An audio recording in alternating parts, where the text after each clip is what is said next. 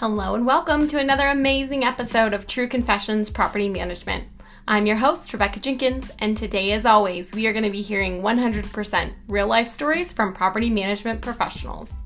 If you're a first responder, ER doc, or you work on the Hill in DC, I know you have OMG stories, but what most people don't realize is that property managers do too. In an industry where fire, flood, or blood is just a normal thing, we have to act professional in the most unprofessional moments. Today we're talking to Victoria, and I actually got to interview her in person, which was such a thrill for me.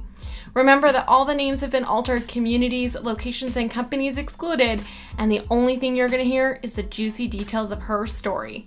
Hope you enjoy!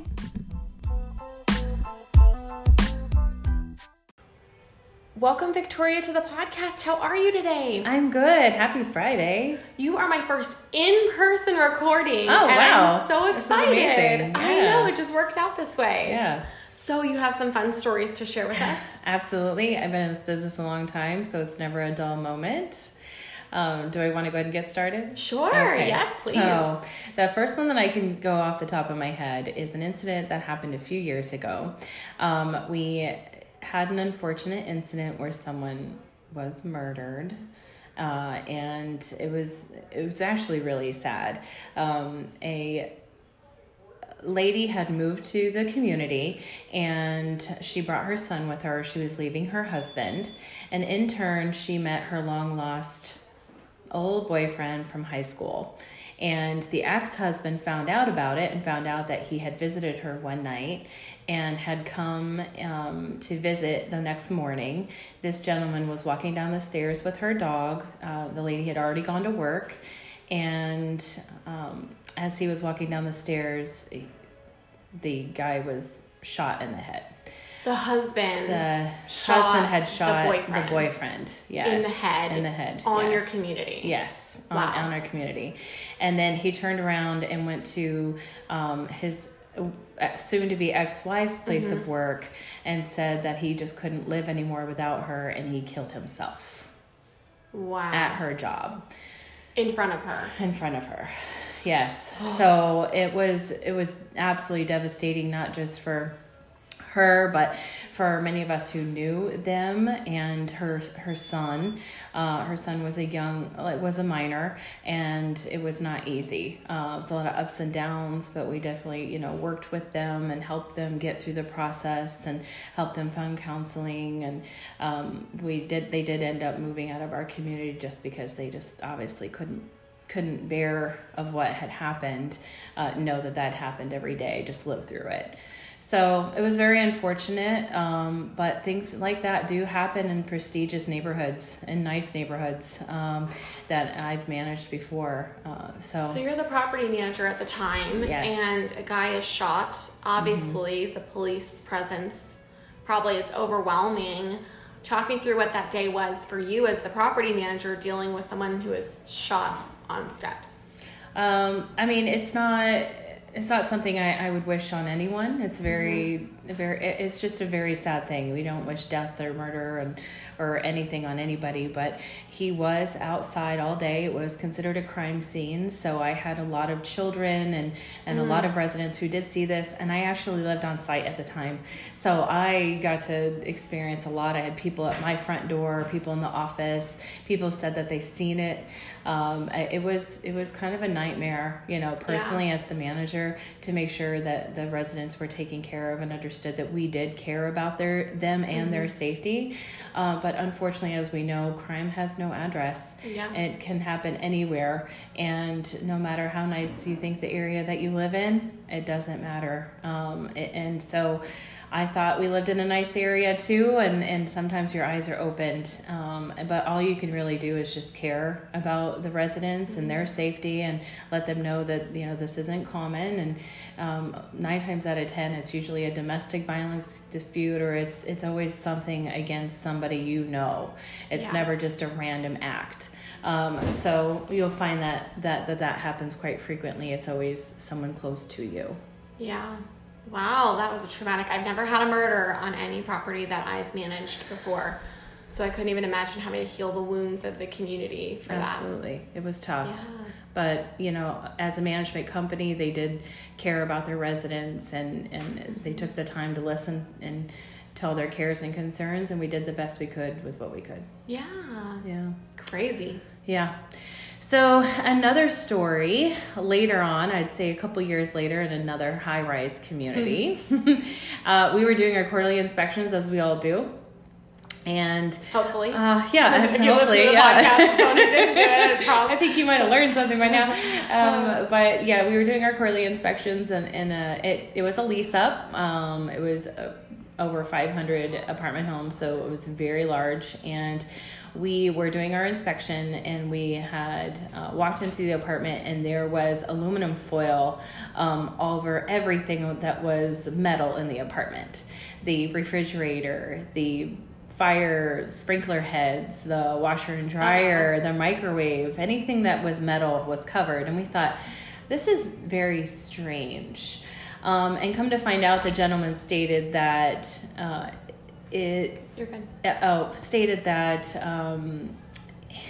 he was allergic to metal, which was a little odd. Because aluminum foil is not metal at all. Exactly. But okay, you take it serious. You don't, laugh it off, or you listen to him and you move on. But the air conditioning was off, and it just seems strange. And there was one room we couldn't get into, and so we ended up opening the door, and he looked like a hoarder because it was just so bad, but it was just that one room. And we were a smoke-free community, so smoke-free communities, people will always figure out a way to try to smoke. He was making his own personal bong. But we had no idea that that's actually what it was, because it was, again, made out of aluminum foil and almost went to the ceiling, to the vent system, so that you, like the air would go outside and you wouldn't have known that he was smoking inside. But since we didn't know what it was, we ended up calling the police. The police called the bomb squad unit to come and look at the apartment. They were fully clothed, covered, masks, like helmets. Like it was taken so serious, because we had no idea what it really was. No one had ever seen, in a high rise, no one had ever seen anything like that. And the smells were a little off. It wasn't like marijuana or cigarettes or anything like that. It just smelled a little off. And after the inspection happened, we found out that everything was fine, but it ended up blowing up to be a big deal. We were in a local paper, we were on the news, the helicopters were on, because they really thought we might have had a bomb situation. So that was kind of crazy. Again, another incident, and this is a very high-end community. People made up all sorts of stories. Like, I can't even tell you the kind of stories that these people made up of what they thought happened. They thought we were finding dead bodies, or that there was, like just all sorts of stuff that were hidden into this apartment. But once they found out the truth, they dropped it. But they still couldn't believe that it would happen in their community. Mm-hmm. So this is why we do those quarterly inspections. You really have no idea what happens behind closed doors in people's lives. It's not like you're trying to snoop or see what they're doing, but sometimes you have to, you have to protect the community itself. I mean, that's our job as property managers and property management, is to really protect not just the property, but our residents, because they could have been anything. Absolutely. But anyways, I mean, it ended up turning out fine. It ended up being nothing, but it just shows you that people will figure out any way to be able to smoke, even in a smoke-free community. So it was unique. What a PR nightmare. Yep. And the same community that I was at, I also had, on a lighter note, I had well, I don't know if this is lighter note, it's just kind of a funny situation. I had a lot of complaints of people who would complain about what kind of cars were parked next to them. Which yes, I know. It's like, if you have like an older car and they had like a newer high-end vehicle, I would have them, like some of these residents come in and tell us, I don't like that this kind of car is parked next to me. Can you change their parking spot or change my parking spot? So I had... So they were pretentious for their cars. Yes, not just themselves. They but weren't their even vehicles. touching. No, but they weren't just even touching. Parked in the same vicinity. Yes, absolutely. Okay, so I wonder where they're shopping, that they have to put it in a parking lot where it's not next to a... What kind of cars? Was it like a hoopty? Or No, I mean, it would be, and I don't want to say anything bad about anybody's vehicle, but let's say a 2012 Honda, right? Totally acceptable. All right, vehicle. okay. Nice, great gas mileage, still looks good. Yeah. We'll even say it's pimped out, right? Yeah. All right. And then you have someone who has a 2019 Mercedes or Lamborghini. They don't want to park next to this 2012 Honda. So I would get complaints because, they needed like their own parking space. So, yeah, never a dull moment. Pretentious people. Oh, man. But yeah, so let's see. Recently, I've had a lot. We kind of are on a preserve, so we've had a lot of snakes and javelinas and even mountain lions that have been on site. And so that can get kind of interesting with the residents and them going to work. I've had javelinas sleeping underneath the stairwells. Oh my goodness. Some have tried to feed them, which in turn the javelinas have tried to chase some of my residents. So for people who don't know, really quick, javelinas are a wild boar, a wild pig, and they are not nice. They are quite aggressive. Sometimes they have tusks. They are not at all a friendly farm pig. They are ruthless.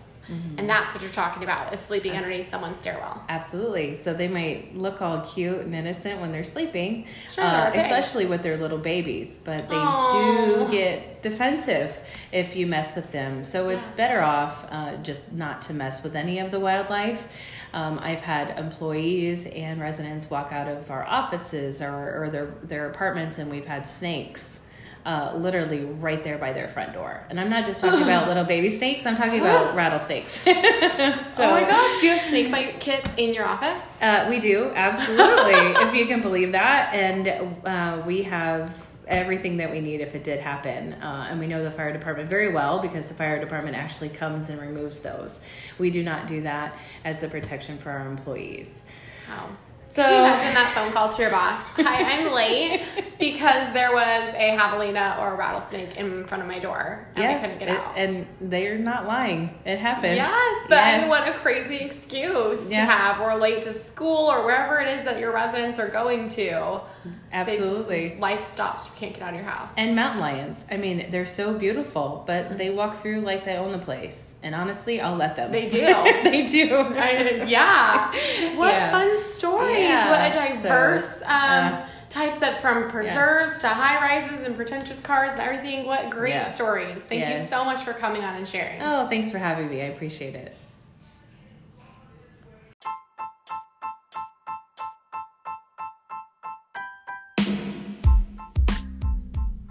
I really hope you enjoyed the episode today. If you have your own crazy property management stories, I'd love to hear them. Go to my website, multifamilytrainer.com, click on podcast, and fill out the form. I'll reach out to you and hopefully get something scheduled. All right, that does it for episode number 19 of True Confessions Property Management. Until next time, I'm Rebecca Jenkins, the multifamily trainer, signing off. Have a great week.